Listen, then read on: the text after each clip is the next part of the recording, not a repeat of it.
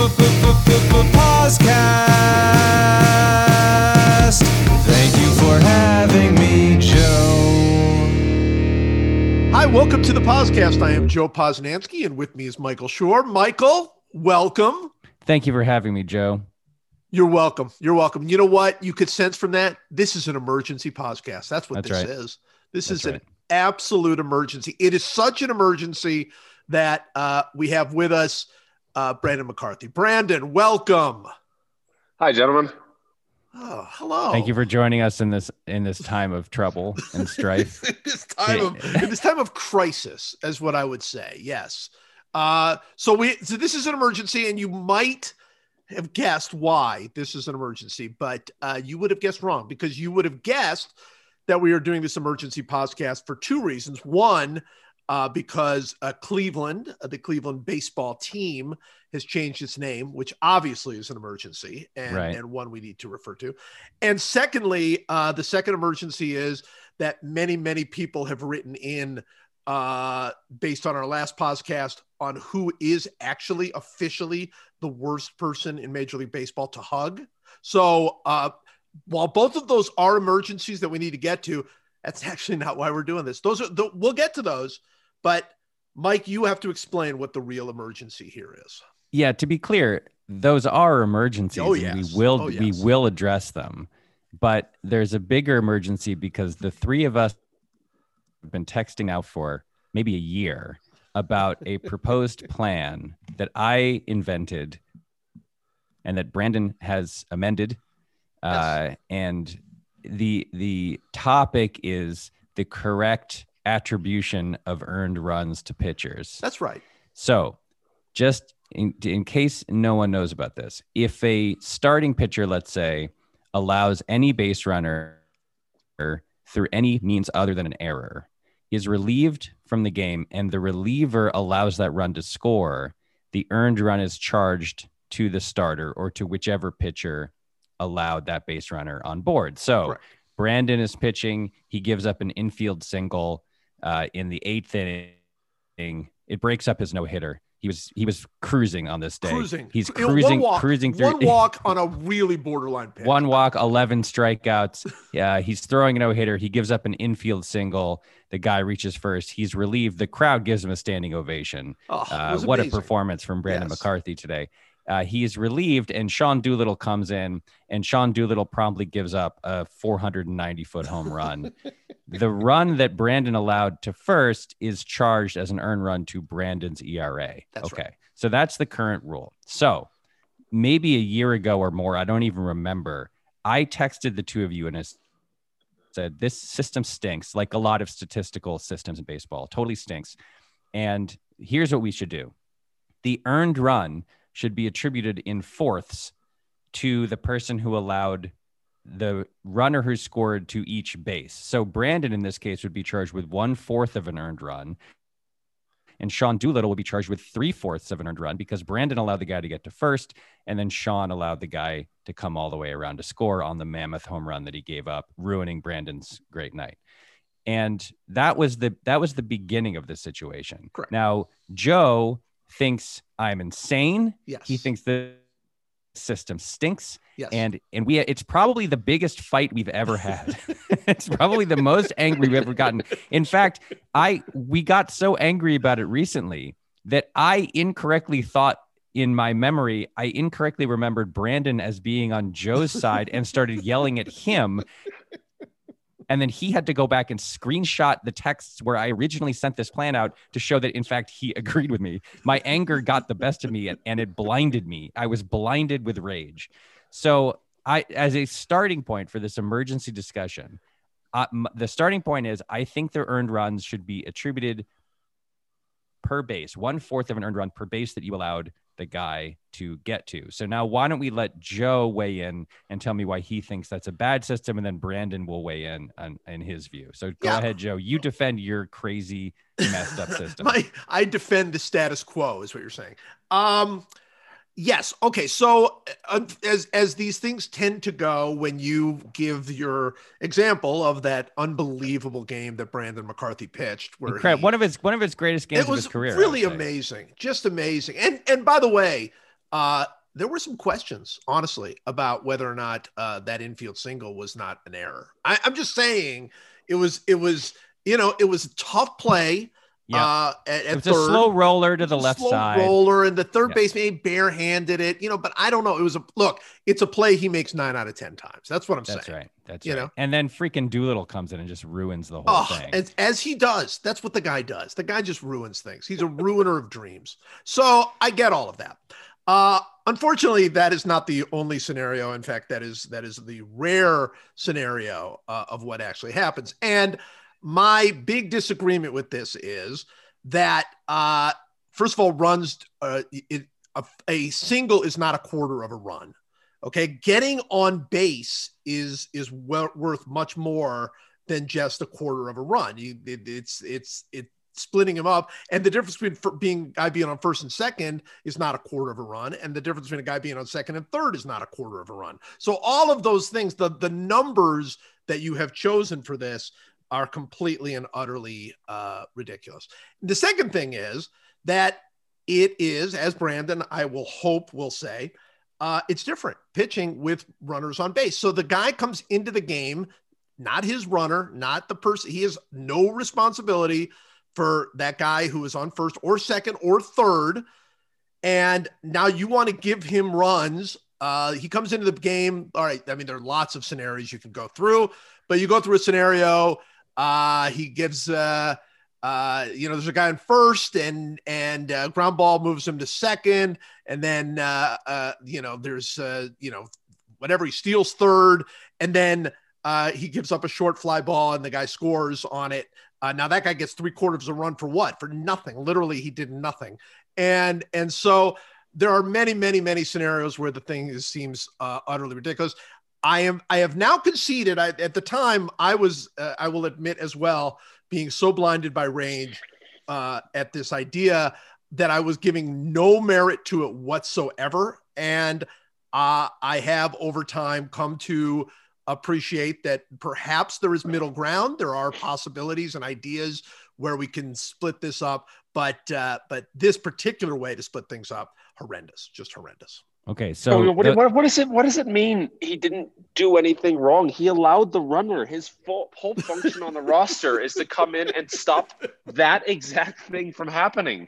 So he should be punished for this. He should be punished. Okay. Why, if you come in as a pinch hitter with bases loaded and 2 outs and you strike out and you're like, well, he wasn't quite ready and those weren't his runners on base. So we'll give the strikeout to the guy who he pinch hit for and he can just go away and he'll be fine, even though he failed massively at his task. See, I don't get it. This is a starting pitcher who left, unfortunately, a few runners on base as he was abandoned and has never forgiven these relief pitchers for giving up those runs. That's really what we're talking about. I spent a little time in the bullpen, and one of the worst things in sports is this awkward thing of you give up a starting pitcher's run, whether you're on that side and now you're mad at the reliever and he knows you're mad at him. So he's kind of bashful around you and he's like, sorry, dude. And he pats you out. Like, it'd be better if you could just look up at him and just go, yeah, you're really sorry? We'll take 1/4 of an earned run then. And then it's all fair. Then nobody has to be awkward at all. You just look at each other and be like, yeah, we were all fairly credited for our fuck ups and we'll just move on.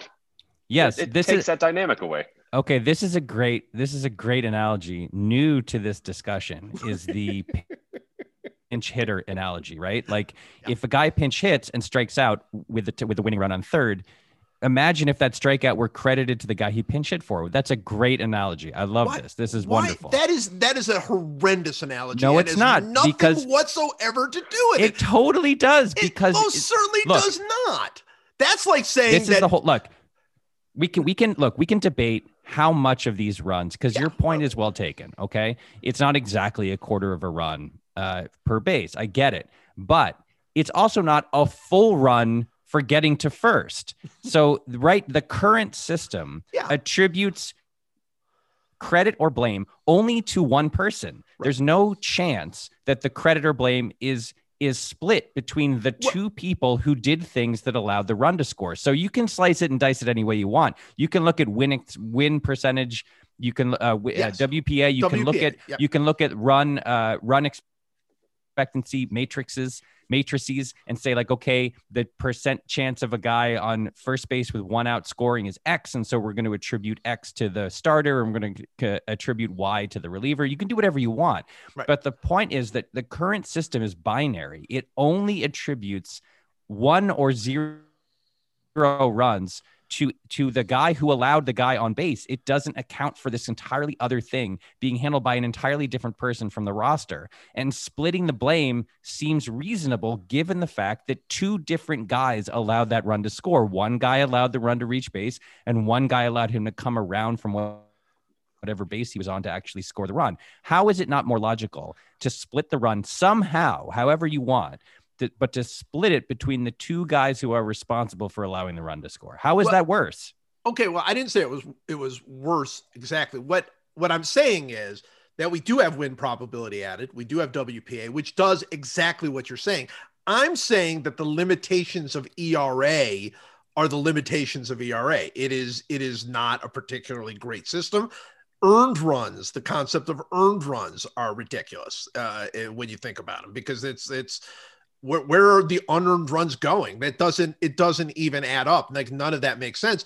And we could go through all the craziness of earned runs where even the pitcher makes an error and then every run he gives up after that is unearned somehow, which is ridiculous in and of itself. So, I mean, there's lots of problems with ERA. Right. That's why we're trying to fix it. But that's I don't believe point. Well, I don't necessarily believe ERA can be fixed. I think it would be much better to use a different statistic. But I will also add that I'm not disagreeing with you in that relief pitchers get complete passes on ERA when it comes to this kind of thing. I'm just saying that's a limitation of ERA. And I'm also saying that no comparison whatsoever to the pinch hitter thing. Like that, let's throw that out, because the pinch hitter thing, strongly disagree. The pinch hitter thing doesn't even make any sense. That's like what you're saying is that if like they're basically there were runners on base, pinch hitter comes in and he gets a single, that the guy and scores 2 runs, that like the guy he pinch hit for should get a percentage of that. No, pinch. no, Yes, I'm not. because no, he was worse. the one that was supposed to come up with the runners on base. No, it's worse. The current system is worse, because the current system analogy would be if the guy strikes out, you credit the strikeout to the other guy. But if he gets a hit, he gets the hit. That's the whole problem. Why would you? If the reliever comes, look, if the reliever comes in. Hold on a second. In the current system, if the reliever comes in and he, with a guy on second and no outs, and he gets 3 outs without the run scoring, good job, reliever. You are credited with an inning and 0 runs. Right. And your ERA goes down. If the guy comes in, gives up a single, and the runner scores, and then gets 3 outs, he is still credited with a full inning pitched and no runs allowed. Yeah, that's because those all 2 he things. gave up was 1 single. He should not have a run taken away from him because he gave up a single. It's that's quite crazy. literally his job. But then how are you comparing relief pitcher ERA to starting pitcher ERA when a starting pitcher never, ever has to deal with anybody else's runs? Well, that's because the starting pitcher is better than the relief pitcher, which is what makes him a starting pitcher. So that's what ERA is supposed to be. ERA is supposed to represent that starters are better. You can't tell me that a system is good if the system allows you to do 2 things. 1, allow 3 runners to score on 3 consecutive singles and then get 3 outs, or just get 3 straight outs. That's the same ERA rise or fall for the relief pitcher. That's bananas. And you're right. Yes, the current system stinks. That's why we're trying to fix it. We're trying to have the system take into account how effective the guy was at doing his job, as Brandon is pointing out, at getting outs without allowing runs to score. And so if you say the ERA system stinks, yes, it does. And we're trying to make it better. That's the whole point. It's not. I love that we've agreed on this now. Even Joe agreed that we should probably do it on some basis of like win probability added. So we've gotten there. And now it's just a fight over the analogy that we'll use to explain it to other people who don't see it. Like we're now fighting with, like, this has gotten so meta that we've lost sight of everything. This is look at it this way, Joe. Yeah, Joe, look at it this way. Okay, what is the worst and dumbest by far statistic that we use to judge quarterbacks? I would say it's quarterback wins. Right? Right. If when you say like, oh, he's got he's won this many games. Like, that's the dumbest possible way to evaluate the quality of a quarterback, because then you get into all these ridiculous situations where Ben Roethlisberger, quote, won that Seattle Seahawks Super Bowl, end quote, when he was like 9 of 21 with no touchdowns and 2 picks. That's right. And everybody knows that the actual people who won that game were his defense and the referees who called like 3 of the worst calls in the history of the Super Bowl against the Seahawks, right? That's right. Okay. That's right. So the point that I'm making is that the game is a team game, that there are other people on the football team who very, very meaningfully contributed to the concept of the victory. And so by saying, oh, this quarterback, we can judge a quarterback by how many wins that quarterback has, there's no reason on earth we shouldn't do the same for a defense or an entire team or whatever. And the quarterback instead gets credit in some circles for wins. That's ridiculous. It's a team sport. Baseball is a team sport. And the situation we're talking about very specifically is a pitching group effort. It's more than one person who is contributing to the run scoring. So why don't we attribute the run to more than one person?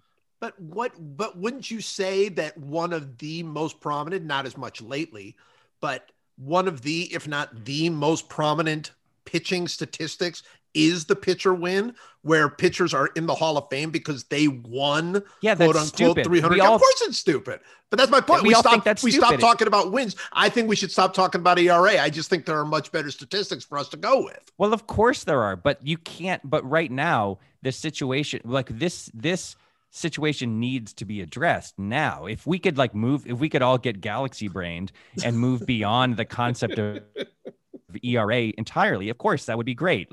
And many people already do. Many people look at WHIP, or they look at or WPA, or WPA, whatever you want. But we're not going to stop counting earned runs. That's never going to happen. We're always going to count earned runs. And so the best we can do is to fix the way that we count them and not have them be binary, up, down, yes, no, left, right, BA, select, start for one guy when more than one guy contributed. Now, let me ask Brandon this.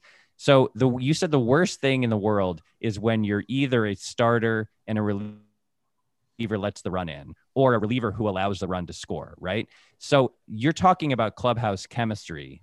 Basically, you're talking about team cohesion would be improved if those runs weren't, and if it were like, hey, I'm sorry, I let in 0.3 of a run there, and I'm sorry you got charged with 0.7 of a run. But at least you're sharing the burden, right? Like, wouldn't that improve? Wouldn't that make everything better inside the clubhouse?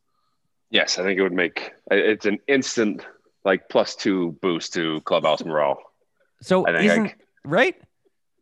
Yeah.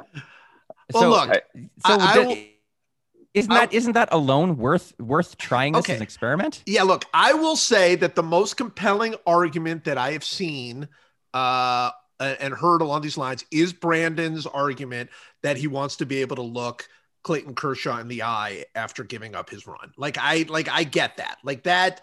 That actually makes some sense to me. I don't think Brandon in that moment could say, dude, look, it hurt my WPA. And so don't worry about it.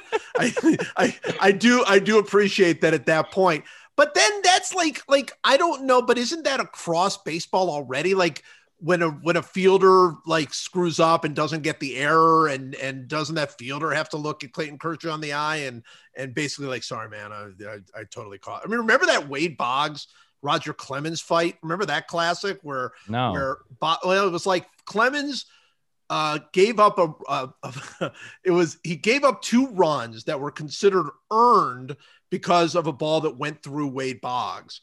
And then Boggs went to the official scorer and had it changed to an error. No, he was charged with an error. That's what it was. So they were unearned runs, and Boggs somehow went over there and was like, man, I didn't commit an error, man. That was not an error. So they changed it to a hit to give Clemens 2 extra earned runs on his record. And he was going for the ERA title at the time.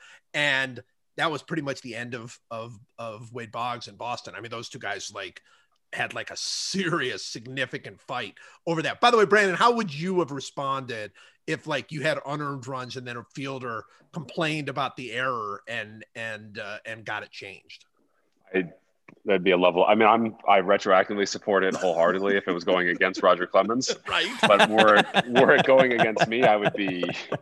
I honestly don't know how I would react to that. I'd be gobsmacked. That to me is. I mean, that is other level, because who gives a damn how many errors you have? It doesn't even matter. I mean, I guess Boggs was going for the Gold Glove maybe or something, but that's an all-time classic. Anyway, so well, how often? Here's the real question: how often is it awkward? Is this the thing? Are there awkward situations involving pitchers and ERA, runs attributed, runs let in, whatever, that are? Is this something that happens 5 times a year, 50 times a year? Like, how often does that happen?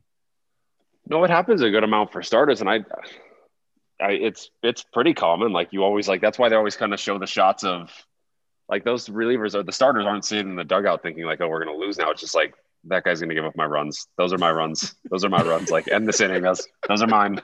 That's money, please. And then, right. So it's never the concern you want it to be. It's the other one. But then, yeah, it happens all the time.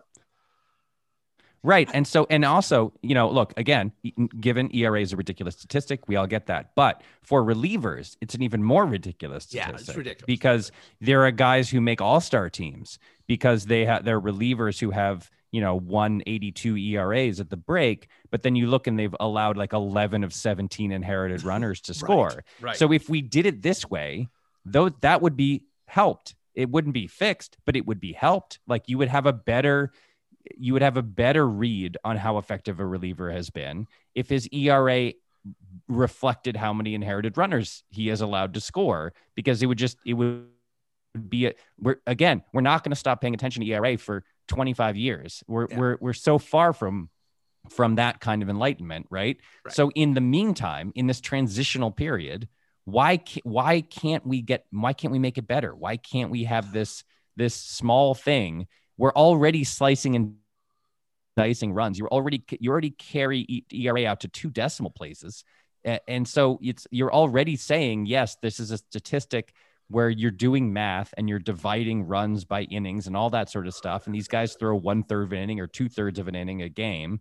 So why not make it better than it currently is? I don't understand your objection to this. No, my objection was originally mostly with the math. And look, if there is a way using win probability added to create some sort of new kind of ERA that people would actually care about. But, the other side of it is that, ERA itself is like, everybody knows the formula, right? And nobody likes when people add all sorts of complications to like these basic numbers. Inherited runs, I always wondered why that wasn't a bigger stat.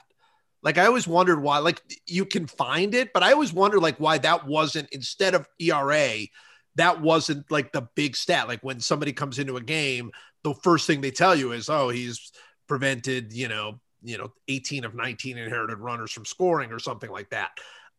So Brandon, my question to you is on that line. So is it like reverse awkward, or not even awkward? Is it like, how grateful is the starter to a reliever who does not allow their runs to score? It's the same. You just feel like, yeah, good job doing your job. So, I was so out not there for 6 grateful, innings. really not grateful. Yeah, way to not screw it up in your 9 pitches. Go have a drink. So wait, in the way that like you always read about, running backs buying their offensive line Rolexes at the end of a year or whatever when they win the rushing title, is there any situation where starters ever like do something nice for relievers if they come in with the bases loaded and nobody out and get 2 strikeouts and a pop-up? Like, is there ever a like, thank you so much, I acknowledge that you did your job effectively kind of a deal? Wow. I mean, other than like the in dugout high five and that whole thing, I've never heard of any sort of gifts or like any sort of like extras, or maybe it was happening commonplace and I never did it and it spoke poorly of me. I'm not sure. And everybody hates you. All the relievers you ever pitched. It's always happened. Look, I think I think the bottom line is when we asked the question of Brandon McCarthy, his response was, yeah, great job doing your job. I think that pretty much tells you exactly how starters feel about relievers. It's fantastic. Yes, that's excellent. We don't have that much time because Brandon is eating cereal and Joe has a meeting. And yes, so we've got to go. We've got to move on to our next emergency. So between emergencies, this mini emergency that we have is we have had a lot of people write in. Brandon, so what we have done, and I don't know if you've ever been involved in one of these Huggy segments, but last week we broke down a few players in baseball and who would be the best hug, who would offer the best hug. And basically, I think we were building it around, we were building it around, I guess, whether Shohei Ohtani would be a good hug, which we both agree he would be an excellent hug because of his joy. But we asked the question, which we did not answer, which is who is the worst hug in baseball? And I believe someone, and I don't know who it is because this is an emergency and I didn't have time to look it up, but I believe someone came up with the correct answer on this. So I want to throw this out to both of you. Is the worst hug in baseball Brett Gardner? Ooh. No. Oh, wait, what? No. Wow. The worst hug by far is whoever. It's a simple math equation. Who is the sweatiest, skinniest person? Those are the two things you need to know. That's your worst hug in baseball. Wow. Okay. So who is that? Who is the sweatiest? There's a bunch I of don't know. I mean, like Dustin May or somebody. Dustin, that's a good, because then you're getting hair in your face too. You're getting a ton of hair. Oh, that is a good point. Yeah. I don't know, man. I think Brett Gardner's a bad hug. I'm just going to say it. I think there's all sorts of old Yankee juju. I just think I think Brett Gardner's a bad hug. Well, I think that's a good call. This might be colored by the fact that the idea of hugging any Yankee is so repulsive that he's one of the most repulsive. My first answer Yankees. was Chapman. Oh, Chapman was my first hit because Chapman is insanely skinny. He constantly has the sweat going of a guy in the fourth quarter at the free throw line. I don't know how he gets that sweaty just warming up and throwing his 10 pitches, but so that's always bad. But then I was thinking at least he's very bulky, so you're getting like a good hug on those merits. But then if there was that sweat with someone much skinnier, and nobody likes hugging skinny, bony people. Yeah. That's what about you know what? That's a really good one. We had talked about Tatis as being a bad hug because he's so wiry. Yeah. Like that was, but he doesn't strike me as excessively sweaty. He brings so much joy though. See, this is what I'm saying about the Yankees. You're right. But even as the two biggest Yankee haters in the business, you got to say Aaron Judge is a good hug. Come on. Yeah, of course. That guy is being hugged by Thor or something. Which is great. Yeah, of course. Yeah, you can't deny that. Now, wait, what about like Chad Green? He's pretty sweaty and he's pretty skinny. Yeah.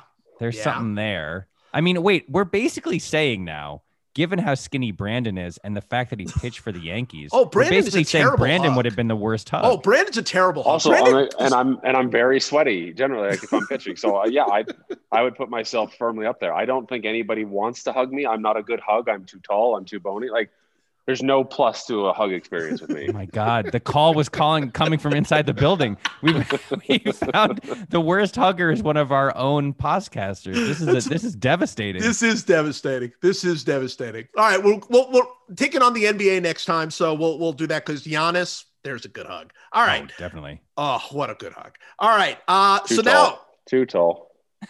Not for you. No. Great hug for me. Everybody else, you're just faces in his hip bone as he's bending over awkwardly. And he's coming down to you. He'll come to one knee to give you the hug. Come on, the love of that man. The love. I'm serious. He's all right.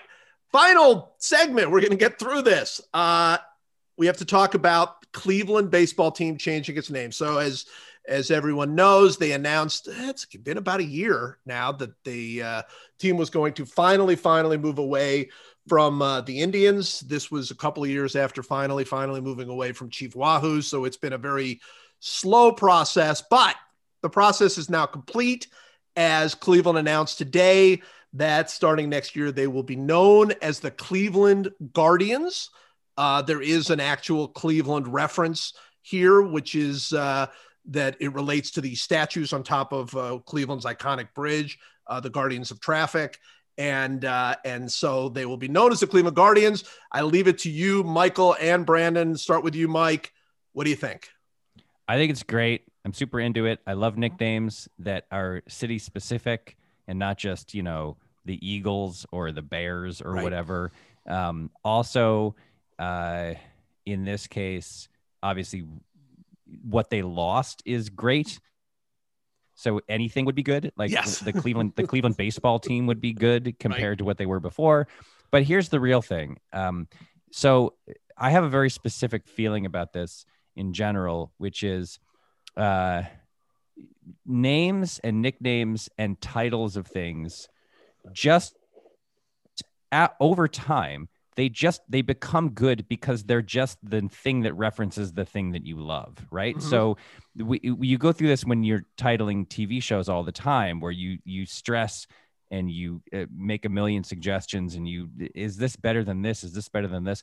Ultimately, I always feel like if the show is good, then the people will love the title of the show because it just represents the thing that they love, which is the show, right? So, I mean, if you think about some of the greatest, most iconic titles of all time, a lot of them are either weird or bad on their own, or literally gibberish. Like Glengarry Glen Ross doesn't mean anything. It doesn't mean anything. But people love and remember that title because it's a great piece of writing and acting that they watch and adore. And so all of these people who are reacting negatively, whoever's reacting negatively right now, and there are some people who are, for obvious reasons, reacting negatively. It's like over time, it's just going to become the name of the thing you love. It doesn't matter. You can call it whatever you want. Like, there's no reason. Somebody like a writer who shall remain nameless because he's a moron from the National Review said, like, this is the most meaningless name in baseball or in sports. And someone immediately responded, there are two teams named after socks. like this, and it's, you can't say it's less meaningless than those teams names. Those team names have just been around for 125 years, and 125 years from now, that the not even 108 years from now, the Guardians will be just as reasonable or as memorable or as commonplace a name as the teams that are 125 years old and named after socks. So I think it's cool that it's city specific. We've talked a lot before on this podcast about how there are names that quite literally are meaningless currently, like the Utah Jazz or the Los Angeles Lakers or any number of other teams that moved and didn't change. For a while, it was the New Orleans Hornets, which didn't make any sense. But nobody in the world would say that the Los Angeles Lakers is meaningless or that the Utah Jazz is meaningless because they stopped questioning it, because it's just the name of the thing that they love. And so this is like, we're at the moment right now where the gears are grinding against each other and change is happening and old is becoming new. And so there's always going to be people who make us stink about it. But I think it's a cool choice. Those statues rule, those giant Art Deco-y statues on the Cuyahoga River Bridge. They're great. It's city specific. I think it's awesome. And I think that anyone who's complaining about it and saying that they're never going to buy any merchandise or whatever, you want to bet? Like, do you want to bet me? Any of you? I'll bet you do. I'll bet you, if you're a huge baseball fan and you live in Cleveland and you're a fan of that team, I'll bet you do actually buy merchandise and watch games still, and come back to me in a year and let me know whether you really made a principled stand against the team you love because you don't like the nickname Guardians. It's so ridiculous. Look, first of all, I'm lining up for it. But secondly, you make a great point. Could you imagine if, like, Boston, they decide that they're going to change the name, and they have this big meeting, and they take a year to think about it, and then they announce, and they're like, "Oh, what are you guys going to name the team?" And we're going to name them the Red Sox. That's what we're naming them after our socks. We're doing that after our socks. We're like, what? Yes, a color of socks that we really don't usually wear anymore. Yeah, exactly. All right, Brandon, where do you stand? I have an absolute earth-shattering take on this one. Gear up. I think it's fine. I think it's good. Whoa! Yeah, Now, wait a minute. Are you willing to say that? Are you really willing to just come Yeah, out be careful, here? man. Be careful. This is, this is I'm cancel going culture. full Stephen A. Smith with this one. Oh no! It's fine. Oh man, it is fine. I have no problems with it. I don't not for or against it. I think all of Mike's points, shocking, they're extremely valid, and it's all about just, do you love a thing? You'll love it because, and it'll just continue that way, and you'll get used to it, and then it really will all get used to it, and that's it. And by the way, and not to amplify your already shocking take, fine is good enough when you're coming up with a new name. Why does anybody think there's a name so good that 100% of the people are going to be like, that is awesome. That is perfect. To that point, I do still wish they had gone back to the Cleveland Spiders. Well, we love the Spiders. Yeah. The Cleveland Spiders with a Y is dope. And also the Cleveland Spiders, I believe, are still the team with the worst winning percentage. That's right. In Major League history. I think it was the 1899 team. They were like, 12 and 142 or something. Oh yeah. And so so that's the reason you don't do it, right? It's a legacy of failure and misery. But Cleveland Spiders with a Y is cool. And I do kind of wish they had gone with that. But Brandon's take is the correct take, which is like, yeah, it's fine. It's fine. Let's all move on. I do wonder. And the final thing the last thing I would say about this, just to make this final point, is the what is really great about it, obviously, is what they ejected from their history, right? Yeah. That's the really good part of it. And in 1994, the St. John's, I won't say what the original name was, but it's worse than what Cleveland's name was. Maybe not quite as bad as the Washington football team's name, but it was really bad. Yeah. And they changed it to the Red Storm. Right. When is the last time you heard anyone complain about the nickname, the St. John's Red Storm? Ever? No, nobody cares. Within a month, no one everybody moved on. Everybody moved on. And if you're a St. John's basketball fan, you still watch their games. You go to their games. You buy the sweatshirt, whatever. These things don't linger. They just don't. And so anyone who's raising a stink right now is just lying and telling on themselves. Well, they're probably lying to themselves, honestly. I mean, look, I think part of the reason they did go with Guardians, I suspect, is the DIANS at the end. I suspect, that's part of it. And they just wanted to, this is not quite that different from the original name or whatever. But the one that always strikes me is, and it's amazing to me that I'll talk to people, because it's happened now long ago enough that a lot of people no, that's not true.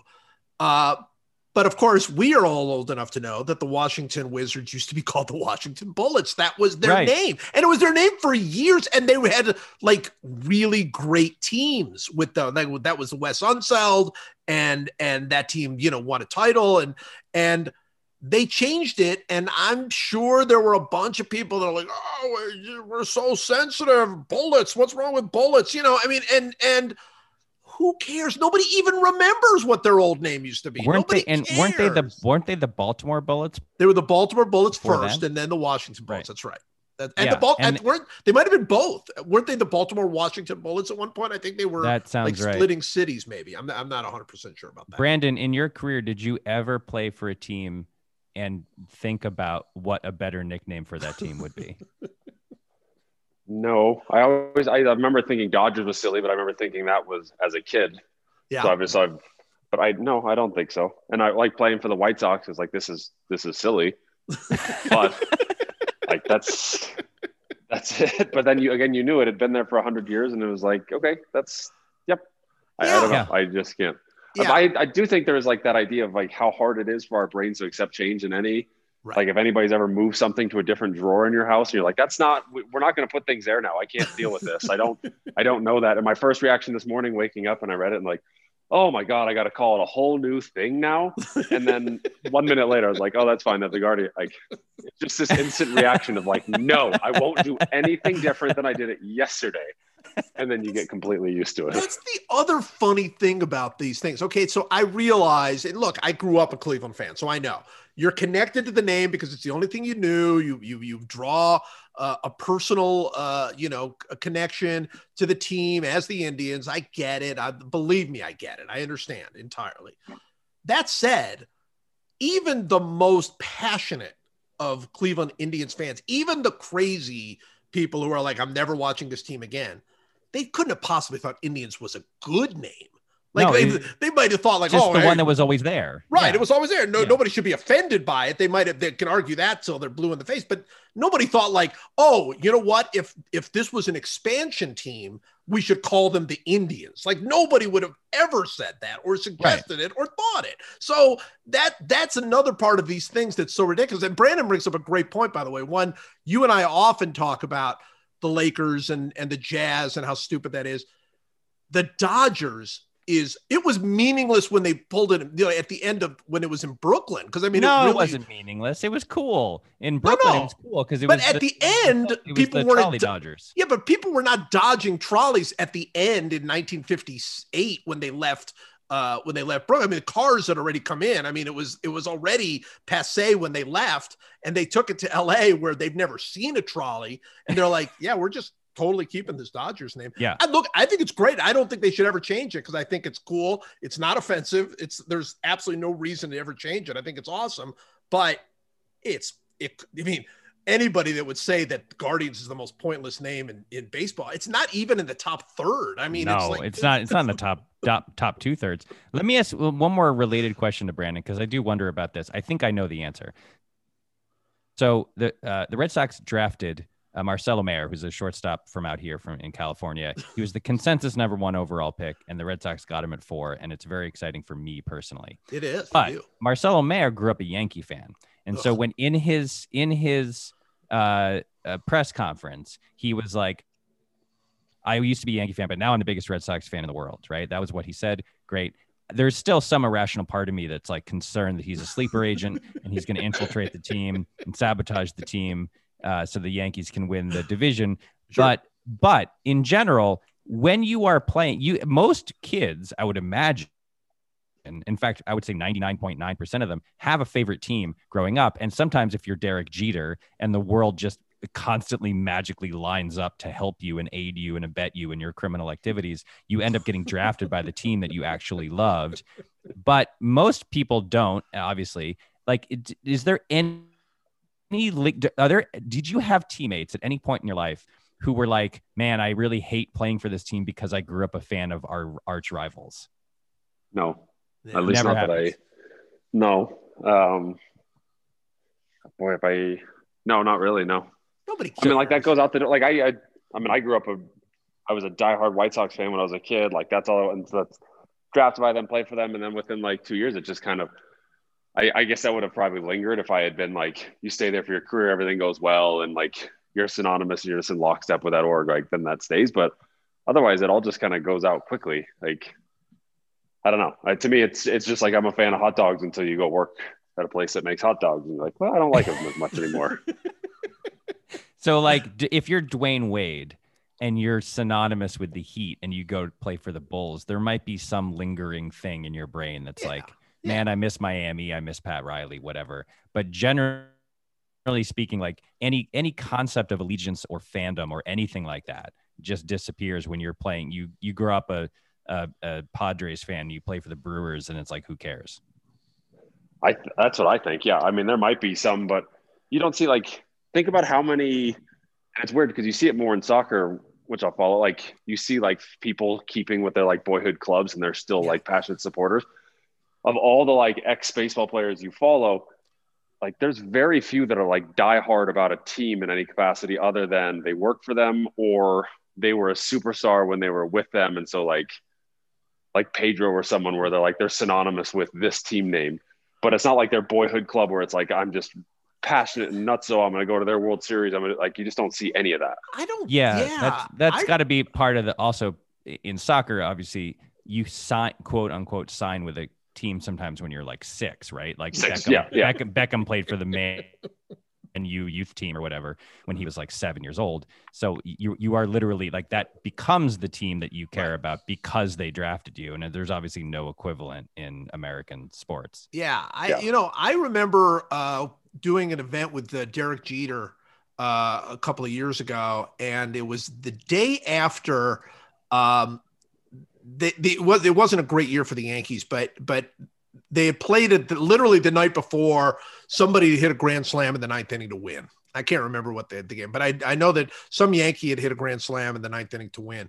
And the next day I was doing this event with Jeter, and we were just sitting there, talking and again, not trying to in any way insult Derek Jeter, but he's not the best guy to talk to. I mean, it's just not. I mean, he's not certainly the most interesting guy. He's just not and he's not the most interested in you. I mean, he's just basically like kind of looking at his phone and whatever. And so we were talking, and I said, "Oh man, what about that game last night?" And he goes, "What game?" And I said, the Yankees winning on the grand slam. He's like, "No, I didn't know that." So he did not care. Did not care. I've always said it. That guy's a fraud. All right, we got to go. But before we go, there is one last emergency we have to discuss. And this is all you, Mike. How good did that Yankees game feel last night? Oh, it's the best. Oh God, it was so great. This is Thursday night. The New York Yankees up 3-1 in the ninth inning against Mike's Boston Red Sox. Give up 2 runs to tie the game, score a run in the top of the 10th, and then lose the game in the bottom of the 10th on 4 wild pitches. How good was it? What's great about that is Brooks Kriske, who is the reliever. And I honestly, I kind of feel bad for the guy. He had a little bit of it wasn't quite Rick Ankiel or something, but he couldn't control the splitter. He threw 3 splitter wild pitches and one the fourth sailed one a fastball. Yeah. But what was so great about it to me is that he started the inning. So all of those runs were charged to him. And there was no starting pitcher who gave up 1 base runner and then allowed Brooks Kriske's 4 wild pitches to end up having the run attributed to his ERA. And so you really get a clean and perfect idea of exactly what happened in the game. And that's what gives me so much comfort and solace today. It's not about the Red Sox winning the game. It's not about humiliating the Yankees. To me, it's about the correct attribution of a statistical. But as you well know, I realize and I appreciated that lovely soliloquy to your idea. However, he did inherit a runner because it was the 10th inning. So he had the zombie runner at second base. Yeah, but those runs are unearned, as I learned recently, because I complained on Twitter about how ridiculous it was that a reliever would get charged with an earned run and that 1 trillion people within 30 seconds told me the runs were unearned. And I decided to just go straight Fox News about it and dug in my heels and claimed that it didn't matter. I was right. You were right. And by the way, don't back off of that. You definitely were right. I love that you thought you were the first to have that thought and not every single relief pitcher ever who spoke up in a union meeting or something. Like, I have a question. But wait, just to wrap this up, it's a perfect way to end this debate, because when Major League Baseball made this change, they put a runner on second. Then they said, you know what? This isn't fair purely to the reliever because allowing this to be an earned run wouldn't accurately represent what had happened. And so they decided essentially to do the best they could, which was make it an unearned run. But the acknowledgement that the situation didn't accurately reflect what had happened if that run scored, meaning that they wouldn't that reliever would be charged with a full run, is essentially a cousin of what we're talking about, which is if you're a starter and you let a guy on first and then a reliever lets him come around to score, that whole run shouldn't be attributed to the starter. They at least are acknowledging that the situation isn't perfect to just say like that's an earned run. No, unfortunately, no. It's a distant cousin, because what they're acknowledging is relievers should not be charged for any amount of runs for people they did not let on base. That is exactly what the rule is. But stating. They're also not saying that they shouldn't be, because it's like the run still counts, and all they're saying is that sometimes the situation under which pitchers are pitching and in a run scores it's not. I think you were doing better before. Honestly, I think this was the wrong turn for you to take. I'm just saying that they acknowledge that that it's not binary. That you can't just say like, oh God. All right, I'll give it to you. This fight isn't getting resolved anytime soon. This is going to go on for another 10 years. we're gonna be just old men still screaming at each other about this. This is wonderful. It's Brandon, important. It's very important. It is. Brandon, thank you so much for being with us for this emergency podcast. Thank you guys for having me. I'm glad we got nothing accomplished. We got nothing accomplished. Well, no, we did. I think we did get something accomplished. It's just nothing. Take that back. We convinced Joe. Actually, we You won. kinda Mike. did. I think it's over. We kind of did. I think we did. convinced him that there is some system that would be better than the current system. Yeah. which is No, you really kind what of we're did. saying. You kind of did. All right, Mike. As always, thank you. Thanks for having me.